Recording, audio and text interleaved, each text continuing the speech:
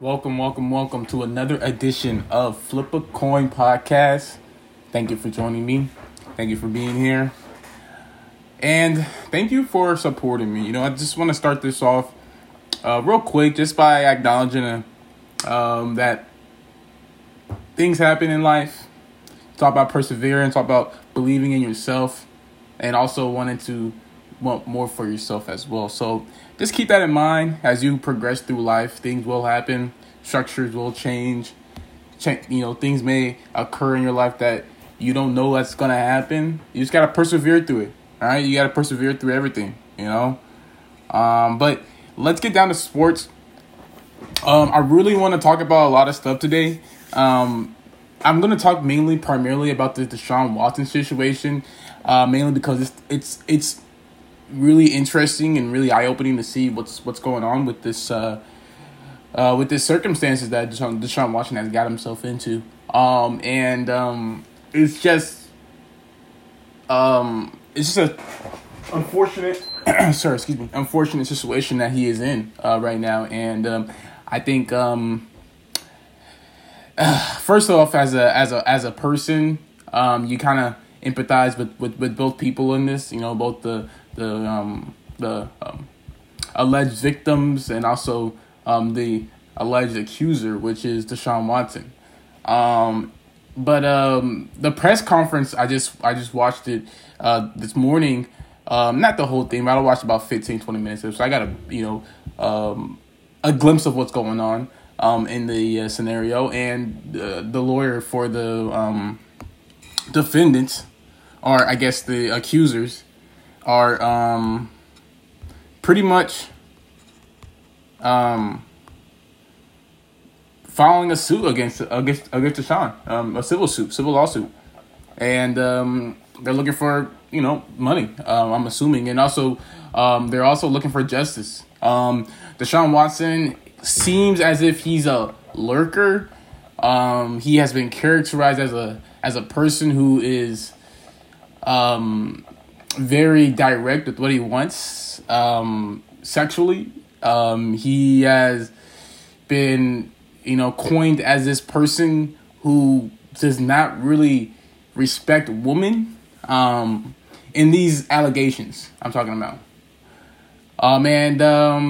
There are things that Deshaun Watson has said publicly, on his tweets, that the lawyer for the alleged victims has quoted him. So I'm trying to find the lawyer. Give me a couple seconds to find him up so I can get his name. So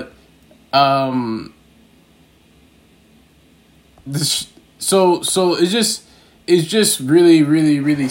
I mean, this whole situation is really boggling. It's just you got a lot of stuff going on. A lot of people saying things that could be true, could be false, but at the end of the day, they're still in the air. And Deshaun Watson, like it or not, he's gonna get put on the exempt list with Roger Goodell as soon as these civil suits are officially filed. But Deshaun Watson has to worry about potentially facing criminal charges. And I'm no lawyer, I'm no prosecutor, I don't have a law degree to speak on this stuff. However, I can put two and two together, and if he is found, guilty of these civil suits and he does face repercussions for it, I mean, there is a chance that some type of criminal charges could be brought forth to him. So Tony Buzbee is the lawyer for the victims, for the alleged victims. I'm sorry, and he has made it clear that he has clear evidence that Deshaun Watson has represented himself as what I characterized him as earlier. So he's got evidence of documents, he has text messages, he has everything you would need to have as a lawyer to prove his case to be true. Now, there are people saying that he needs to, or that this needs to go to court. Some people are saying that, hey, he should be settling this behind closed doors. Why isn't he settling this behind closed doors? It's just one of those things where Well, let's say, let me get on Deshaun Watson's, not his side, but his point of view. Let's say Deshaun Watson did settle with the first victim, or first person that came out, because she wanted $100K. Deshaun Watson said no, but let's say she did. I mean, let's say he did say, hey, I'm gonna give you $100K, just be quiet, this is hush money, right? Let's say he did do that. What's stopping the next person from doing that, and then the next person from doing that, and then the next person from doing that? So from that point of view, from that standpoint, you gotta understand why Deshaun Watson did not pay the first person the $100K, because at the end of the day, it's gonna be like a domino effect. You pay this person, then another person's gonna come out, then another person's gonna come out, and then it just keeps on happening and happening continuously, and then that also makes Deshaun Watson look guilty, and Deshaun Watson believes he's not guilty. So why would he do that to himself? Why would he face those type of why would he do those type of things to hide the truth? If these allegations are false. So I mean, from that standpoint, from that point of view, I can kind of see Deshaun Watson, and from my perspective as a person who had good intentions with these women, but they didn't see it as that. And it's hard speaking on the topic as a man, just because I'm not a woman, so I'm not sure what the women are thinking and things like that. And I'm not even gonna think on them. I'm just gonna think on Deshaun Watson for right now. But Deshaun Watson, he could have thought that he had good intentions when he did what he did.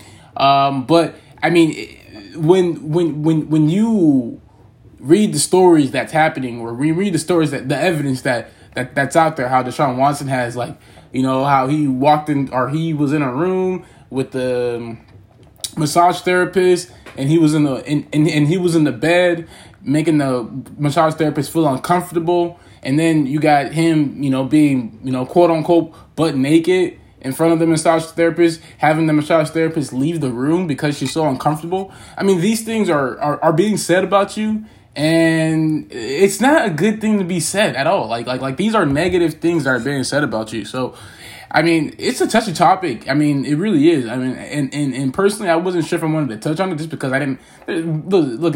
These are all he said, she said accusations, but the she said stuff has prints on them, right? and there's words attached to what Deshaun Watson has said, as there are evidence out there. There's screenshots, there's things like that. That's why when people do things online, it's not. I mean, there's always an eye in the sky, whether it's that person you're texting, whether it's that person you're talking to, whether it's Instagram itself, or whether it's, Apple, whatever you're using. It's Twitter to talk to somebody.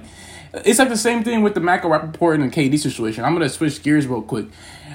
When you say things online, they can be exposed later on. So when you say things online, like KD came out and apologized, I really don't think that apology was sincere. Like, KD, at the end of the day, he's still going to be talking like that to people behind closed doors. It's just the fact that he's mad because he got caught. So when you say things privately, just know that it's not privately, right? At all. And I'm watching this, and I like to, and I'm going to correlate this with Snowfall real quick. For those that don't watch Snowfall, for those that watch Snowfall, this is a full Snowfall spoiler, season 3, episode 9. There's a part in it where Reed Thompson, the CIA agent, tells Franklin that, hey, you can't trust anybody, and Franklin takes that, he thinks about it, and then he finds out the girl he's messing with is trying to set him up, right? So I'm just bringing that up just to say this. Spoiler alert, sorry about that to the fans.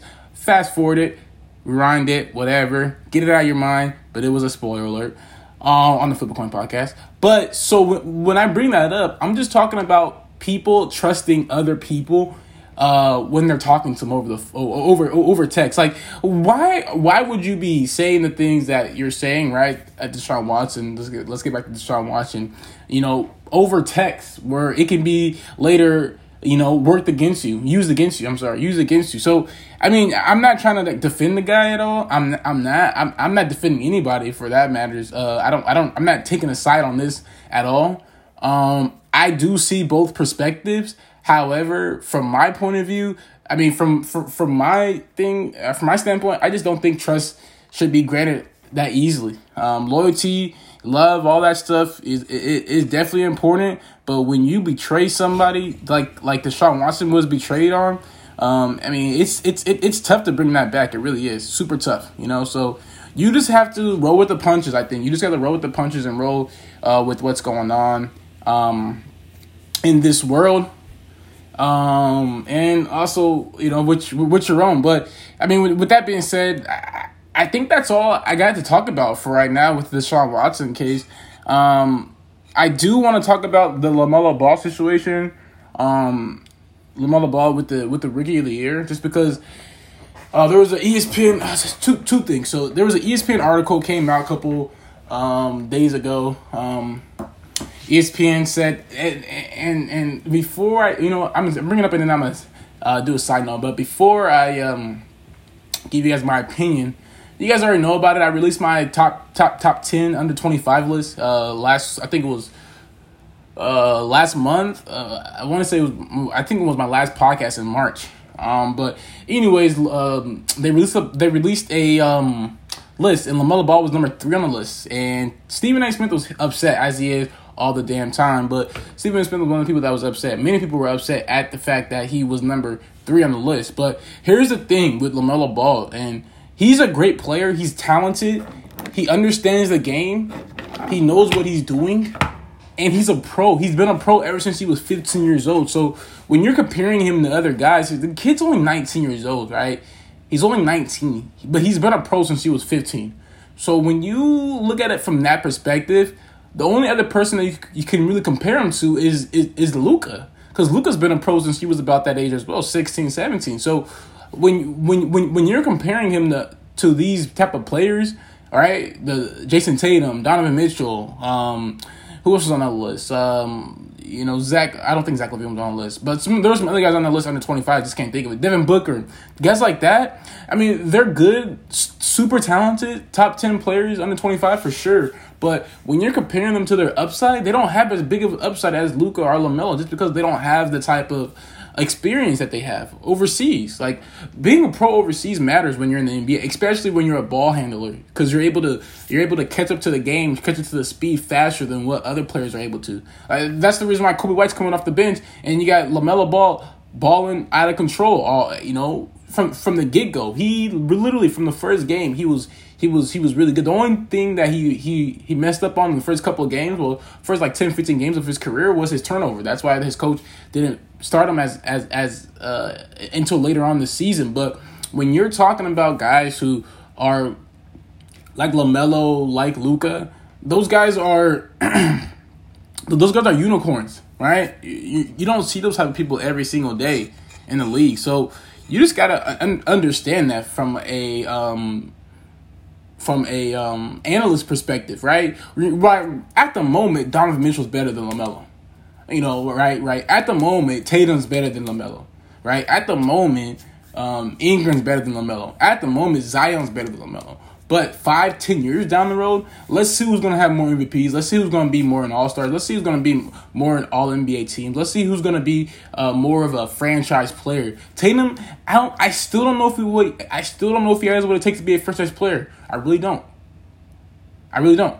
I maybe he can be a cornerstone player for the Celtics, but this year he's been playing really bad this year, and you can blame coaching, you can blame the injuries, but Tatum, he was an all-star. But I mean, honestly, if there were more players in the Eastern Conference that were talented, you would see more players. Like if KD was around, I don't think you got Jaylen Brown and Tatum as an all-star. Matter of fact, I know that for a fact. So I mean, just in comparison to that, those two guys, you really don't have what it takes, right?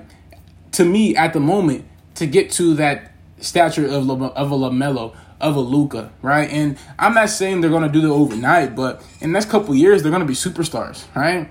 They really are. And you got to live with that. You got to understand that as a fan. But with that being said, I just want to say the NFL draft is approaching us. Mac Jones is supposed to be drafted by the Niners, everyone's saying. I don't believe the smoke at all. That smoke is bad to breathe. I think the Niners are going to get Justin Fields. I think they're going to, for sure, draft Justin Fields. If they don't draft him, then they're going to draft, an offensive lineman or something like that. I don't see them drafting Mac Jones. I really don't. But then again, I've been wrong before, and I don't mind being wrong again. But with that being said, this is a really short podcast. I really have nothing else to talk about for the day. So I'm going to say peace out. And you guys enjoy the rest of the week.